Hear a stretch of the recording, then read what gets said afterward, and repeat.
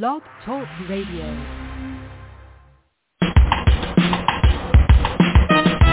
Let's get lost in a better place. Pick up the road, travel through time and space. So much to learn, so much to see. A chance to escape reality. Open your mind and your heart.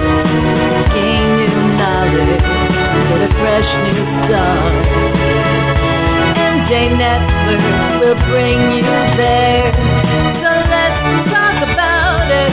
We're live and on the air. Good morning, everyone. This is Fran Lewis. This is MJ Network. MJ in memory of my sister Marsha Joyce. And we have the author of The 13th Hour Chaos. Oh, God, you're not going to believe this one. This one got me at the end. I was like, are you kidding me?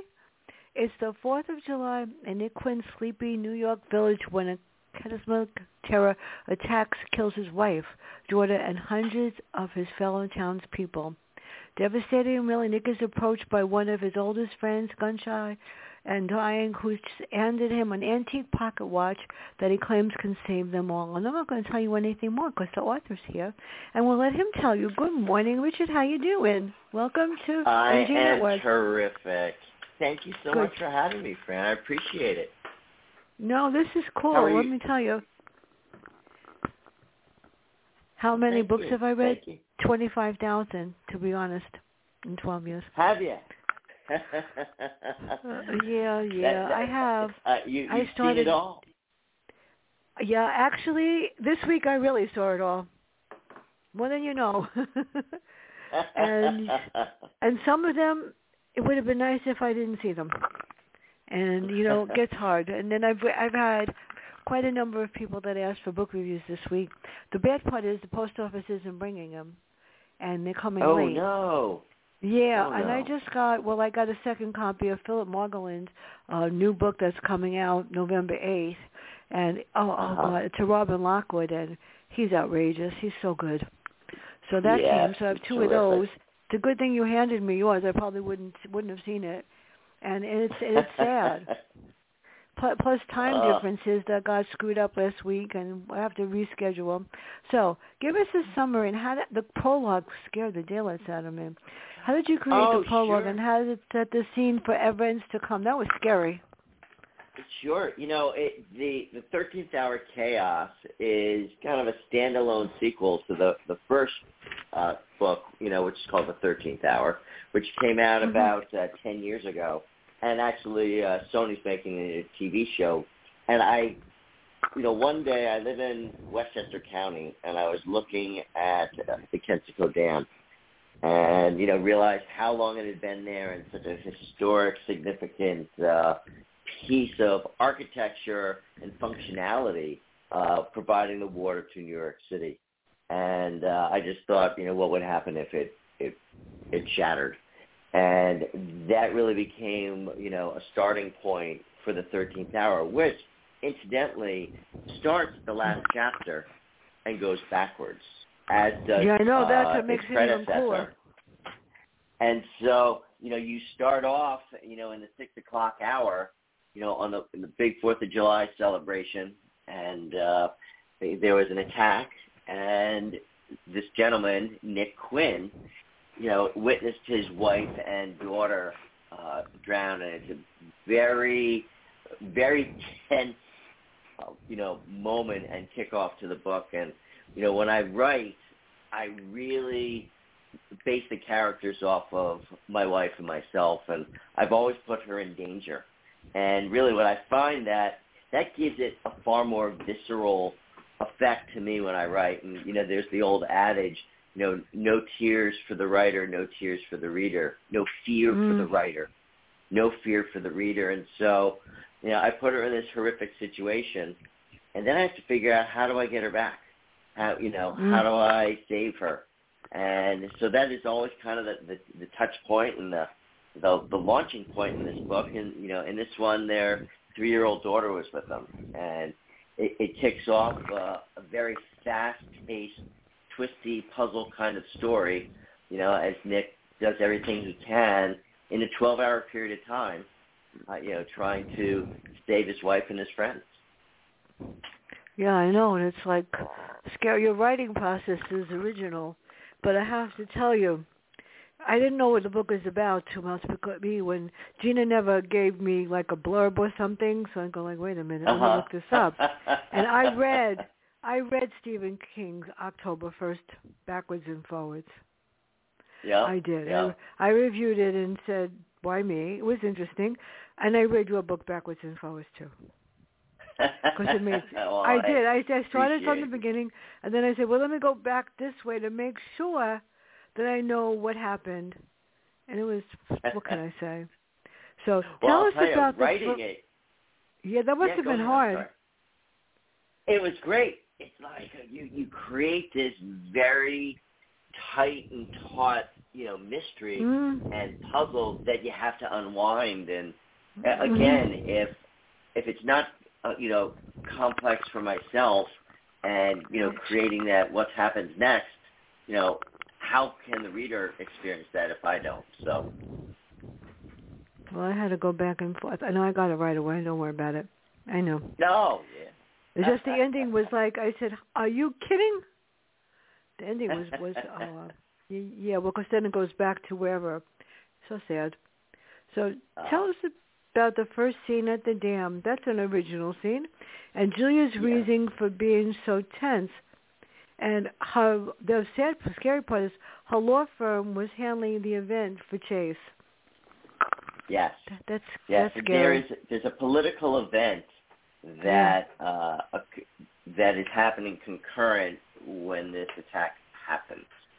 And it is actually somebody who was their teacher many, many years ago, her and Nick Quinn's teacher in high school, a swim coach. And he went to night school and got his law degree and ended up in the political arena and slowly moving up. And, without saying too much, he was, is a victim, so to speak, but also a protagonist in the sense that he may not be everything he seems to be. Politicians, as you and I both know, are just honest and forthright and altruistic, and he is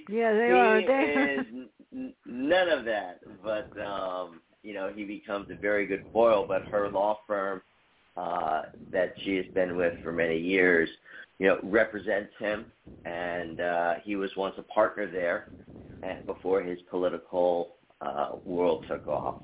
So, it adds to, there's a number of stories that occur throughout the 13th Hour Chaos. And it's not just Nick and Julia's story, but it is many characters that kind of unfold and, whose motivation seems to change throughout the story. And heroes become villains and villains become heroes, and which I love doing. I love the twist. Well, the twist is if you read the ending, you're going to go, oh, my God. This was original. I was like, okay, let me get the tissues out for this box. Then I read the last chapter, and I'm going, wait a minute. Too bad you can't really do that. That would be really cool. That would be really, really cool. So tell us about Nick and why their relationship was strained and why he seemed hard on him and more self-absorbed. What happens is, in the first book, The 13th Hour Chaos, you really get a sense of their love for each other and their relationship, and they were high school sweethearts. Much of it mirrors my wife and I, Virginia. We grew up together, went to Byram Hills High School, have been together since we were 14 years old. Oh, that's cool. And yeah, it's great. And in the second book, you couldn't have it static, and they had a daughter, and they have a 3-year-old daughter, and they're going through ups and downs. Their relation, their marriage isn't shattered, but they are going through the struggles as so many people do in their marriages when you are pulled in different directions from your career, from your children, and they don't have time for each other. And so there's a question about, what's going on? Is she, what is she doing? Is she, still into me as much? And, conversely, she's thinking that, is he wrapped up in his career? He's not caring. He's not looking out for our daughter. I'm doing everything. And they both kind of descended into that little bit of me. And, through this journey, there's a rediscovery of really what's important in life. And it's not necessarily the things. It's the experiences and the love. And, so they each go through that journey. There are a lot of journeys. And by the way, before I forget, I didn't forget to post it. I posted it last night, so I wouldn't forget this morning to post a review on Just Reviews, and I hope I spelled all the words right this time. No, but my computer has a habit of I use Grammarly, and then I use something that's brand new on my computer. Then I save it, and then my computer decides to delete the review. I'm serious. And then it decides I have to write it over, but I outsmarted it because I have every review on my notepad. Even though I write them on my notepad. Then I set them to my computer and pray that they don't disappear. But if it disappears, I have them on my notepad, and my notepad is full, but I don't care because that's why it's there.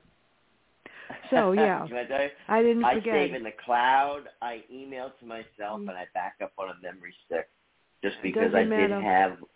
Yep, it's just. The erase gods or the mystery gods seem to sometimes just take it all away.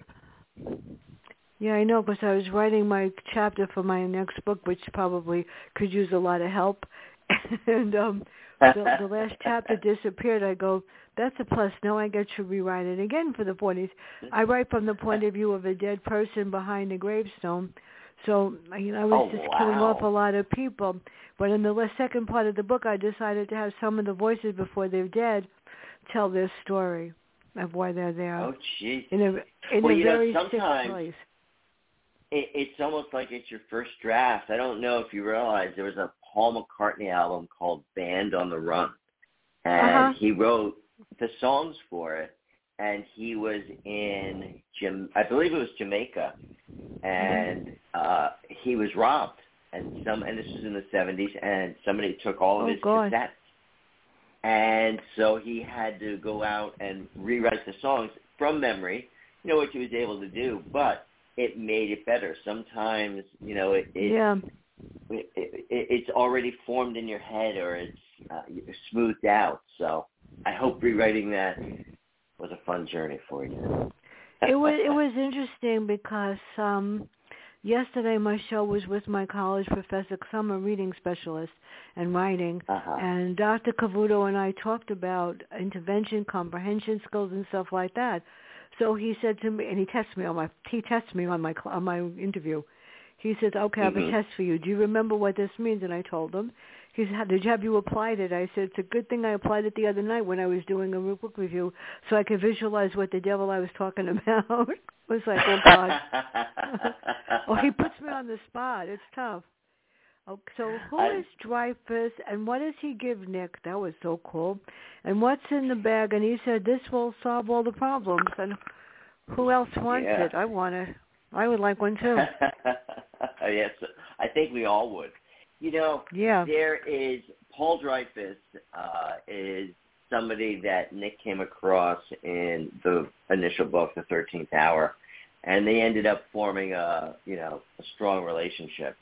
And he is wounded. He's shot. He comes in just before the dam breaks, and he says to Nick, please, you've got to take this bag. You've got to, take this watch. And Nick knew what the watch would do, and it would thrust him back 2 hours earlier. So he would relive his prior hour again. And what the watch actually does is it thrusts you back 2 hours to relive an hour forward. And so you're going back and you're living your 12 o'clock hour and your 11 o'clock hour and your 10 o'clock hour and marching back through your day. And that is what Paul is really wrapped up and knows what's going on, and he leaves some videos in this bag and clues to this mystery of, who's committing these crimes. And Nick sees a video that is an hour in the future, showing the destruction of the dam and showing, the results of that. And Nick is, rather confused, even though he knows what the watch does, but realizes, all of these consequences that can come about, and that he has the ability to turn things right, but he doesn't know how, and he doesn't know who to turn to, and he has a very close friend, that he ends up working with, but everybody he works with in an hour, when Nick leaps back another hour, they don't remember what just happened because it happened in the future.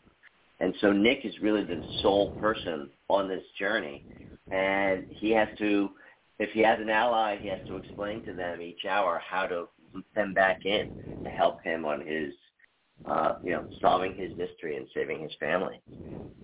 Don't you wish you could do that?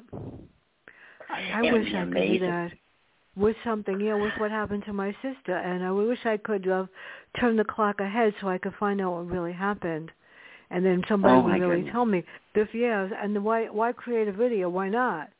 So describe, the dam was scary. Describe the dam. Who was there, and how come so many people died? So sad. It was a fundraiser for this aspiring senator who was Nick and Julia's former gym teacher, and then became Julia's law partner. And they invited all of their friends, and really they pulled them all in. Nobody really wanted to be at a political event on the 4th of July, but they all love and care about Nick and Julia so much they showed up, out of friendship.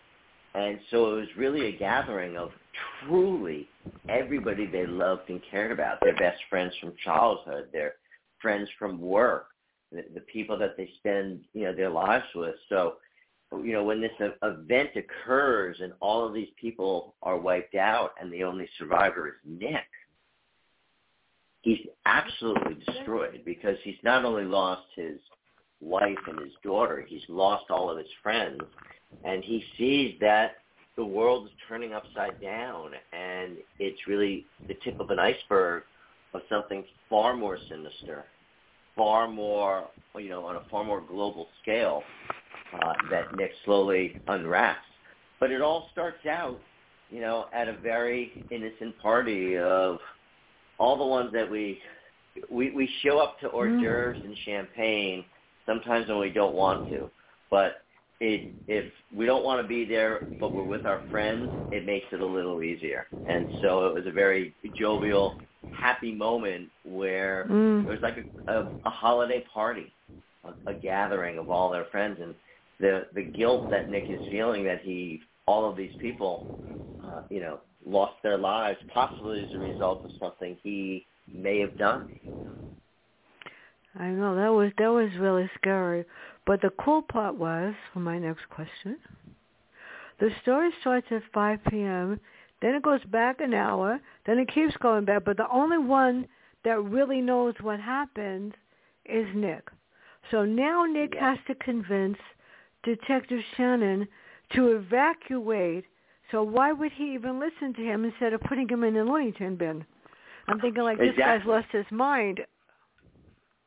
Like completely, and that's one of the hardest things to do. And really, what happens is the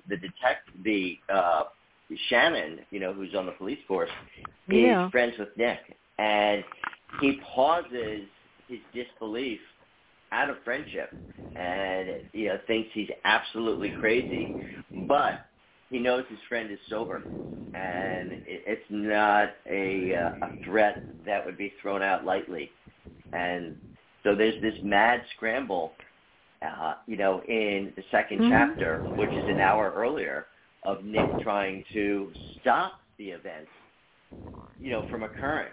And that's what we would all do. But really what happens in the second chapter, without saying too much, is they stop it, but things grow far more complicated.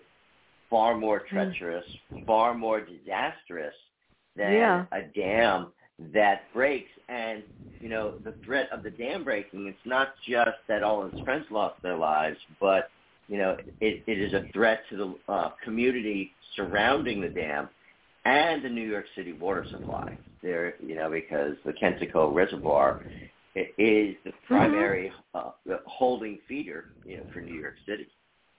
So I know where that is. But, you know, but so Shannon is really, you know, in chapter after chapter, Nick has a lot of convincing to do, you know, to the police and, you know, to seek help. And a lot of that, the first two chapters, you start off in the first one, and it's just absolutely treacherous and sad and crazy and enthralling. But in the second chapter, the mystery really comes to light. And the end of the second chapter, I don't want to say too much about that, but it takes it in a completely different direction that, you know, people will not really see coming. As a matter of fact, it's probably why I got eye strain, because I just sat down and read it after you gave it to me that day. I just want you to know there were a whole bunch of books staring at me, and then go, wait a minute, let me see what this is about. And the minute I saw that it goes back in time and stuff like that, I go, oh, what the heck, let me read this now. Which is what I did, because lately I've been looking at books and saying, oh, God, I think I'll just leave it and hide it. And, you know, a couple, and I've never done this before, a couple of people said, and I really didn't get them, because the post office hasn't bring them. They didn't bring them, and I go, like, thank God. So tell us about, this was really scary, too. Paul's letter and his conversation with Paul. And Paul wrote him a letter. Yeah, we don't want to say too much, but he wrote him a letter. I know. Yeah. No, he wrote him a letter outlining what actually happens, and this is Paul Dreyfus, who, you know, was shot and actually died in the first chapter. He outlines, you know, a bit what is going on, and he's pleading to Nick to save not only his wife and daughter, but also Paul's family, because he knows what the future holds. He knew what was coming because he saw it and he lived it. And it was a very impassioned letter, and it was also a little bit of instructional, telling him, you know, what to go, you know, where to go, how to, you know, who not to trust, and, you know, be on the lookout. And he's a voice from the grave. Now, what's interesting is when Nick goes to speak to him again, it's before a lot of the events occur, but Paul, who really understands, you know, what the watch can do and is a close friend of Nick, is the easiest to convince. And so, you know, he pulls Paul into the journey, you know, various times throughout the book, because Paul, you know, is his, you know, one of his closest friends and the easiest person to provide help. So it's, but he gives him that letter, and that letter is a terrific driver. It drove me to read the next page and more. So now we come to the bad guy, people. Now we come to the character that you're going to love because he's evil, Zane. Who is Zane, and what does he claim to be, and how does he start the chain of events that causes Nick's family, and what does he demand of him? And, oh, God, and he's related to Chase. This is terrible. Yeah. Yeah, you know, Zane is really somebody who is behind a lot of what's going on. And he ends up, I mean, in the second chapter where I mentioned that things can turn crazy.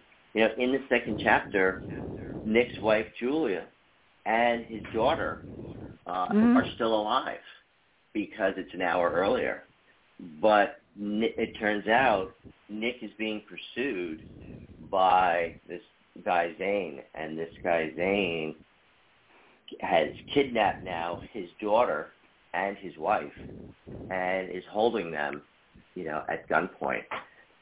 But Zane also knows that Nick has a watch, and he is looking, and he's trying to force Nick's hand to help him. And when Nick doesn't, he kills his wife right in front of Nick. And so Nick has seen his wife die 2 times and is, once again shattered.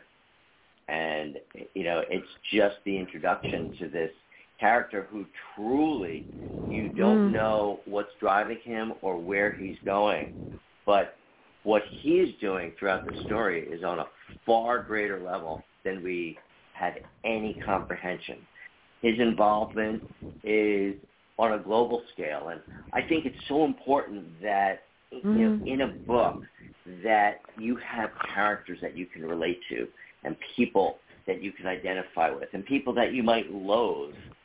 But you need to experience it, emotionally and individually. When you see like a disaster movie or anything like that, when so many people are dying, it's horrible, but you don't really personalize it. And what's happened here is the story is extremely personal. It's driven, the whole story is Nick trying to save his wife and daughter, and also his friends.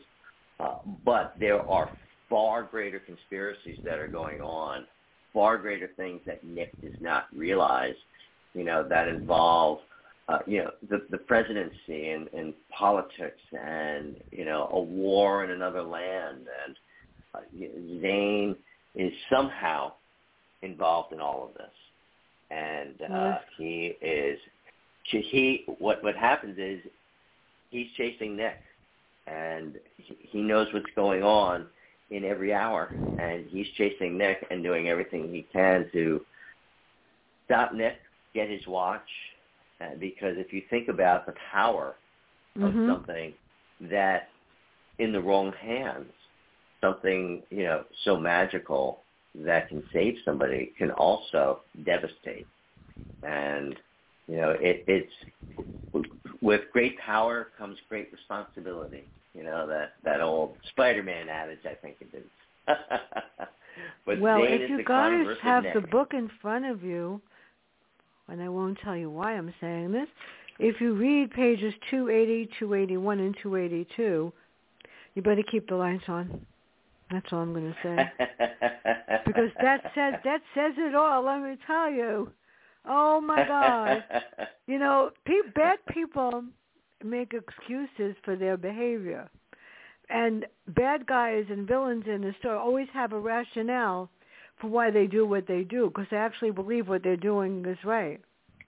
So let's meet another horrible character. Actually, he's interesting. Renzo. What is his relationship with Glenn? I liked him. He's really interesting. What is his relationship with Dwayne, and what does he claim to be, and what's his goal? You don't want to trust him, but he's interesting. Right. No, I mean, he is, an FBI agent. He is, looking into everything that's happening. But again, motives are hidden. And, is he of help to Nick? Is he of help to Julia? It is, what is driving him? And, he is somebody that is, I said FBI, he's actually, involved with the Secret Service. And, why is even the Secret Service there? What is their involvement in all of this? And he is in major conflict also with, with Zane. And, the two of them, are they allies? Are they enemies? And where does Nick fit in between all of them? Who will help him? Who will betray him? Who's going to help him get where he needs to go and, save the day? And it's, one of the interesting things that I always do, and I'm sure a lot of writers do this, is we base characters on traits of people we come across or friends we know. Of course. Or sometimes enemies. There's nothing better then, somebody betrays you or you've got somebody you may not like. You're going to make a great villain in my next book.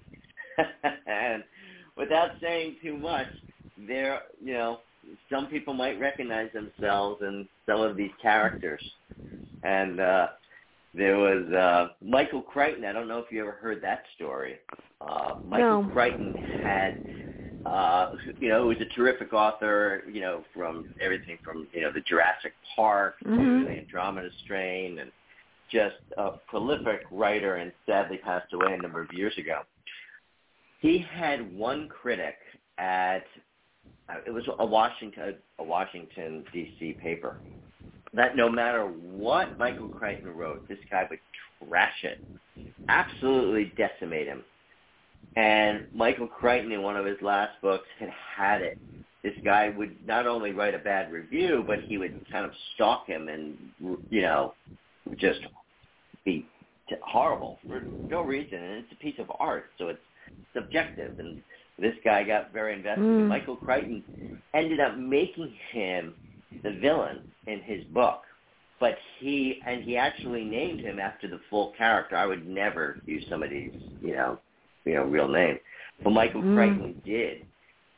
But what Michael Crichton did was he gave him some physical traits that if this gentleman was to sue him, they would have to be displayed in court.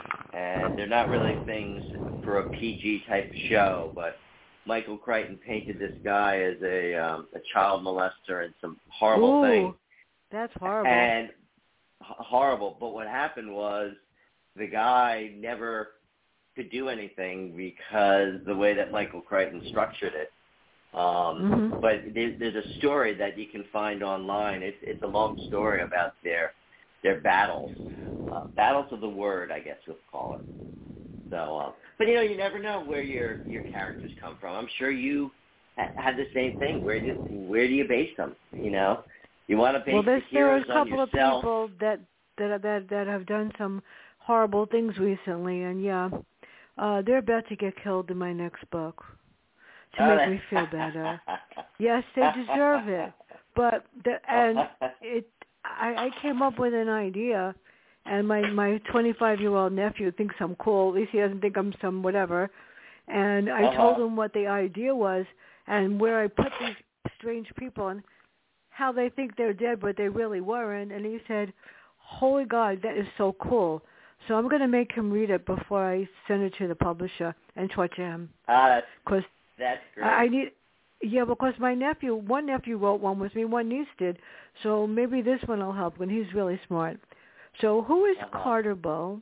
And he blindsides Nick. Poor Nick. And why does he want the bag? And how does he have a second watch? I want one too. Yeah. Well, Carter Bull is he's ex-military, and he, is another person that is aware of this watch's existence. But the thing with Carter is, he's really thinking he can prevent a tragedy that is on a global scale that the world does not even realize yet. And there are things afoot, and there actually happen in the town of Byram Hills where the dam is placed. I didn't place it in Valhalla. I made a fictitious town of Armonk is actually Byram Hills. But there are things that are going on in the town, and some of which are underground. And there are events that are on a global scale that are trying to be resolved and solved within the town of Byram Hill. And those people are also wiped out unknowingly by, the world, but world leaders that, are put in danger. And Carter Bull knows that, he can prevent this. But again, with all of these characters, whether it is Dane or Renzo or Carter Bull or even Nick's friends, what they say, what they do, where they go is always a little questionable. Well, before I forget, I don't want to forget. I have it in front of me, yay, so I don't forget. Tomorrow, I don't know how I did it.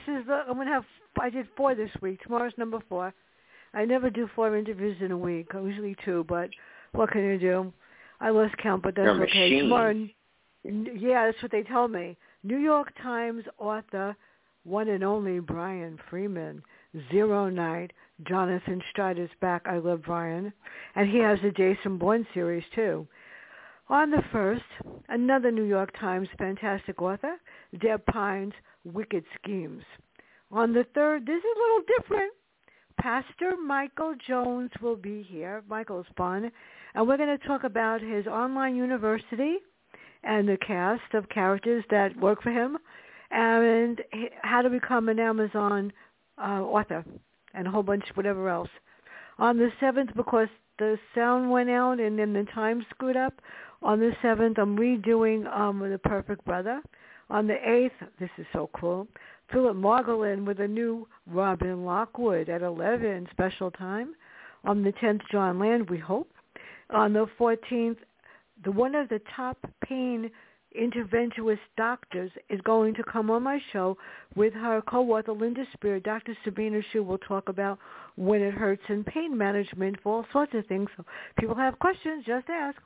And on the 16th, a panel show with 5 people, and we're going to talk about crime and true crime and how you write it, which is something I'm trying to learn every day, but not doing too well. Whatever. It's always good to learn new things. Yep. So on an envelope, names Nick Quinn, Julia Quinn, Senator Brian Chase, Charlie Hadley. Why are they on there? And Jane searched and searched for the watch, but he didn't know what to do and how he would do it. And the person that's the pawn becomes Julia in his quest to get the watch and the more. And she's not very nice to Nick. I want to smack her in the head a couple of times. You know, what happens is Julia really becomes integral to the story. And, as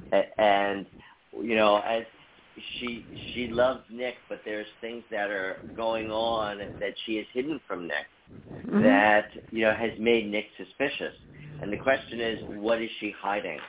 And, is it part of this entire conspiracy? Is she participatory in it? Is she, an unknown motivator? Is she somebody that, can help stop everything? Or is she somebody that's contributing to what could be the destruction of her family and her town? And, but I'd like to make, the characters complex. And as I mentioned, Julia is based on my wife. And just the good qualities. And just the good qualities. And okay. The thing is, the 13th Hour Chaos is my 7th book with what used to be the Big 6 is now the Big 4, or with the major publishers. But she is in every one of my books, and I have to make her different in each one, so she's not recognizable. But as I had mentioned, it is so important for me to have emotion as I'm writing, to care about, the main female character, that, love her, be angry with her, whatever it might be, because that's what's going to make it far more visceral. And, Julia in this story, very empowered woman. She's an attorney. She is a mover and a shaker and a mother, and it does many things. But as we all do, has she made some mistakes? Has she aligned herself with some dangerous people? And, as you read, it makes, the journey even more interesting. So it's, it's not just a story about a guy. It's a story about a girl. It's a story about his love and this betrayal and their, hints of politics. And, but, it's a mystery thriller. And so Julia is a big driver in that. So. Okay, where is my next page? I went through page 1. Here we go. Tell us how Nick, now this got upset me, I got nervous. Nick was taken by Renzo, and how does Carter enter along with Zane? And Zane hates him too. So sad. Yeah. there are allegiances. And, again, without saying too much, Nick turns to, what he thinks, is an ally. And I'm not going to say whether it's Renzo or Zane, but he turns to them and, chapter after chapter, and this gentleman is helping them. But what really turns out is one of those, Renzo or Zane, is a real driver with his own agenda. And that, may be the cause behind everything that is happening, not just to his family and to the town, but is involved on a more global scale that, involves the president, that involves, other countries. And, these Carter, Zane, and Renzo, know of each other, from a past, a past of certain work that they did together. So. Yes, this is scary. So we have Renzo and we have Zane, but what his real mission is something else. And who is Marcus? And who knows what happened in the past? Which one knows what really happened in the past? Right. Marcus is Nick's best friend, his best friend through and through. Nick is an adrenaline junkie. Nick is a kite surfer, a skydiver. He actually mirrors my life. I'm a huge kite surfer. I've jumped out of planes hundreds of times and off of buildings and cliffs and, do a lot of that. So that gets infused in the story. And Marcus is an amalgam of several of my friends. And Marcus is Nick's neighbor. He is extremely close to Nick and Julia. And he is his rock. He is the voice of reason. He is the character that throughout the story is saying, how do you possibly think you can save your wife? How can I help you? What is this watch? He is the voice. He is the reader advocate, so to speak, in questioning the craziness, but will help no matter what. He's the type of person that when you say, I need your help, but and it's going to be dangerous, and you don't question what it is, and you just go along for the ride. He is that guy. Oh, God. And but he's the type of friend that we all want. He is Nick's rock through and through. There's no question of what Marcus is. And sadly, the story does move backwards. Marcus' life is compromised. One or two times. Nick ends up, his friend saves his life, sacrificing his own. Marcus sacrificing his own life. But, in the magic of this book, it's moving backwards. Marcus is back. And, without revealing anything that, it's so hard because we want it to remain a mystery, but, it's always good to know you're going to have a friend that's going to be there for you. So I always love the Marcus type of person. We all need a Marcus in our life. Yeah, tell me about it. You just can't find one lately. What can I say? So, but you will. You will. I know. You know what? My best friend was my sister until she died under unknown circumstances, strange circumstances. Yeah, and she was my best friend because at 2 o'clock in the morning, if something was bothering me, I would say, Masha Joyce, but she would drive me crazy too, because every morning my mom had Alzheimer's, and she would say, did you give Mom her medicine? I said, she doesn't want me. She wants the good one, that's you, to come and give her medicine. And she would say, we have to, she drove me crazy, but, I miss that every day. And it's funny because the time that you put in this book, the significance of 7:15 got me because that's when she used to call me every morning. And she would say, are you the good bitch or the bad something? And I would go, the bad one with the other letter in front of the word. So why 7:15? And why did Carter target Julia? I wanted to target her a couple of times too. She got me angry. What Carter realizes is we can all be strong, but when we have somebody that we love that's put in danger, we will do anything to protect them. And as with, I think the most evil anybody could be is when they use your own heart against you, when they put your loved ones in danger, when they use, your goodwill to destroy you. And, that is, something that a few of these characters realize, in that you can use Julia as a pawn. You can go in and realize that, you can threaten Nick's life, but he'll give up his life. But you threaten his family, and he will do anything to save him. Leveraging the heart. So we've got Carter. He gains control over Renzo. And who's Casper? And then Zane does something to Renzo's parents. And I was like, holy God, is anybody going to live? I got that. Magic of time. You have a number of just on the face, hiding it, bad people. Killers that, work for some of our evildoers that don't necessarily like to pull the trigger, but they know the people that do like to pull the trigger. And they've brought them in, and they are the facilitators of, blowing up the dam, of killing people, of kidnapping people.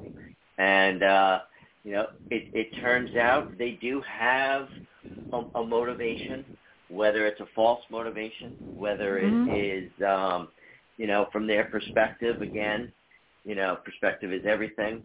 They feel that they may be doing the right thing, but they are darkness. They are all that's wrong in the world. And Nick has to defeat them, and he and Marcus come up against them on several occasions. And they put Marcus and Nick through hell.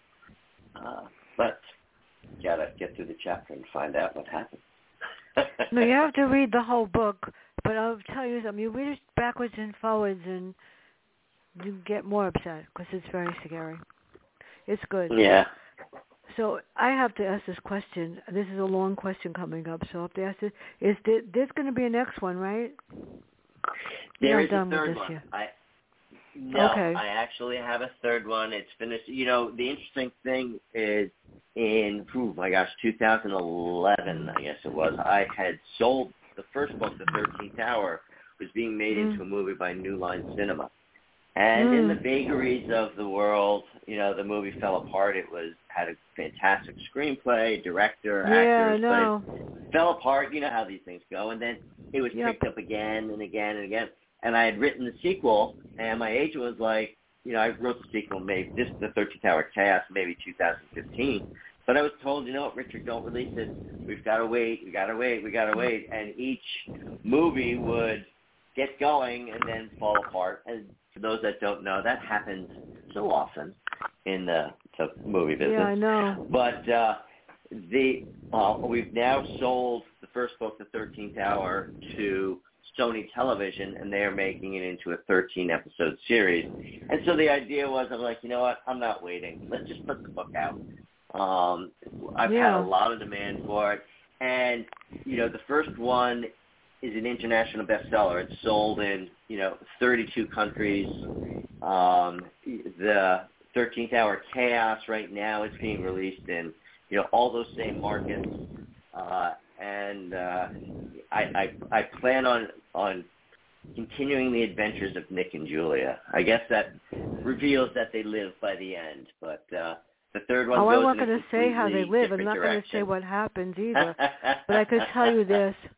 Now I'll tell you the secret that I tell everybody at the end of my show. The books that I've read, too many of them, whatever. My dermatologist and I have a standing agreement. I don't have to see him that often, but he loves to see me because I bring him a bag of books. And I can't come into the office, I'm serious, without at least 25 or 30. So last week, Dr. Mermelstein, he got about 50. And I have the bag behind me. Yours is going in there right on top, and his wife loves me. She wants books, and I don't know if they give them away. She puts them on her bookshelf. And then there's a lady in this building, Mary, that blesses me when I bump into her. And I go to her, Mary, I got books for you.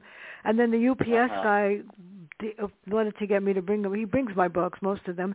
Wiz gets a whole bunch, too. So there are hands out on my books. Yeah, everybody in the building says to me, oh, there she is, the one that can't stop reading. I go, maybe you should start. So nothing better than reading. Yep. This is a power play, control, revenge, undying love, greed, rewriting history, proving you can kill and destroy without remorse. How did you create this? And each character has a separate personality. And the cool part is when somebody's dead and they're not dead, that's even better. Then if you want to dead them again, that's okay. You know, I love to write. I love to create. I love dreaming up characters and putting them in impossible situations. You know, I never figure out how they're going to get out of trouble. I love to put them in trouble and figure out, how can I do this? You know, making an impossible escape, whether it's from, you know, physical or just emotional. You know, what can I do? And what's going to keep the reader engaged? What's going to keep everybody turning pages? And to me, that's the fun. That's the challenge. And it's creating a puzzle that, you know, keeps the story moving, but it all makes sense. And, you know, that's the hardest. I'm sure you've got the same thing. It's you write it and then you rewrite it, you know, to make it the best it can be. And, it's an outlet because, as I mentioned, I'm an adrenaline junkie and, you know, musician, and I do a lot of things in my life, and this is my television. This is what I do at night when I sit down to relax from my day, is I create chaos. No, it's fun. I spent a lot of years working with kids with learning disabilities, and I absolutely loved it. And then my mom got Alzheimer's, and I had to retire, and the principal of the school that was brand new, unfortunately, destroyed everything that was in the school that was good. And she retired in April. They should have had a big, yay, thank God she's gone. And I think I worked there as the top reading person, and that's why I still follow and can do this. But the funny part was, after all the years when I retired, this past April, the school, the teachers that are still there, whatever, invited me to honor me at the intern party for all I did for the school for all those years. And unfortunately, it was great, and they sent me all sorts of stuff. And I said I was afraid because of the pandemic and the fact that New York City children are not all vaccinated, but the teachers were. But I just got to watch it on Zoom. It was fun. And I thought it was really kind of them, to say, well, my students are on Facebook, people. My students are all on Facebook, and they constantly remind me that I'm there. And one of them actually said on Facebook about a month ago, if not for her, I'd be in Rikers. And he's now an activist, and he does jogging. He does gymnastics, and he does a whole bunch of programs to help inner city kids in the Bronx. And I'm so proud of him. And, of course, another one is has a huge boutique downtown with bridals. And another one is my foot doctor. Wow. Look at the lives that you've influenced. You know, we do you don't know. You know something you don't know. You can influence one person, and it goes, and that's actually how this whole 13th hour thing came about. I was sitting in traffic one day, and I'm thinking, okay, why did this accident occur? 250 people are being made late. Yeah. Somebody's not getting the hospital to see their father's last breath. Yeah. Somebody's missing their daughter's amazing performance because somebody was texting. But that one person's life had an impact in that moment. And something like what you've done, you've had such a positive effect on people. And you can see how they've brought things out. And I always look and reach back to my teachers. And I tell them how I feel and how they influence me. And you don't realize, because that lesson that you taught one person, they're passing that lesson on to 2 other people. And those 2 people are passing it to 4. And so the influence you can have on just whether it's local or even on a grander scale, it starts with that personal, and that's what you've done. It's scary. I think the last year before this person came, this principal that was there wanted me to get to school as assistant principal, and the story's going to be in the next book, by the way. It's called Accusations and Cues. She was the betrayed, my principal. They called and asked me if I would. They called and asked from the chancellor's office and the head of the Board of Education's testing department if they could send me new scoring sheets. Would I change the scores for the reading and writing test and make it say what they wanted it to say? And I refused to do it. Yeah. It was tough. She backed me up, my principal, and then the superintendent wouldn't let me be assistant principal because I wouldn't cheat. So I said, you know what? It's too bad. Doesn't matter.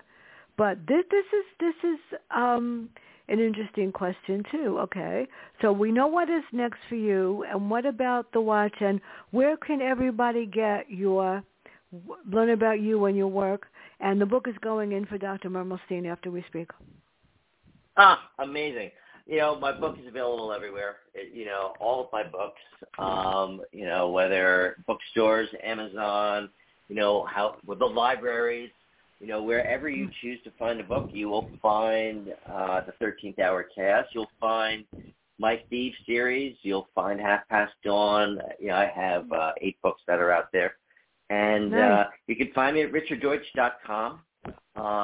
Just put in, Richard Doetsch. You'll get directed over to me. You can learn all about the silly, stupid stuff I do. I actually play in a band with Paul Schaefer. Nice. Who's the keyboard player. And so always doing fundraisers with him. I've developed several 100,000 apartments for affordable apartments, and work with a lot of social workers on staff, trying to make the world a better place. So I'm all over the place, but you can find me at, richarddoetsch.com if you want to learn a little more. There's articles in the Post and the Times and all nice. the silliness. I hate promoting myself, but for those that care, that's where you go. You know what?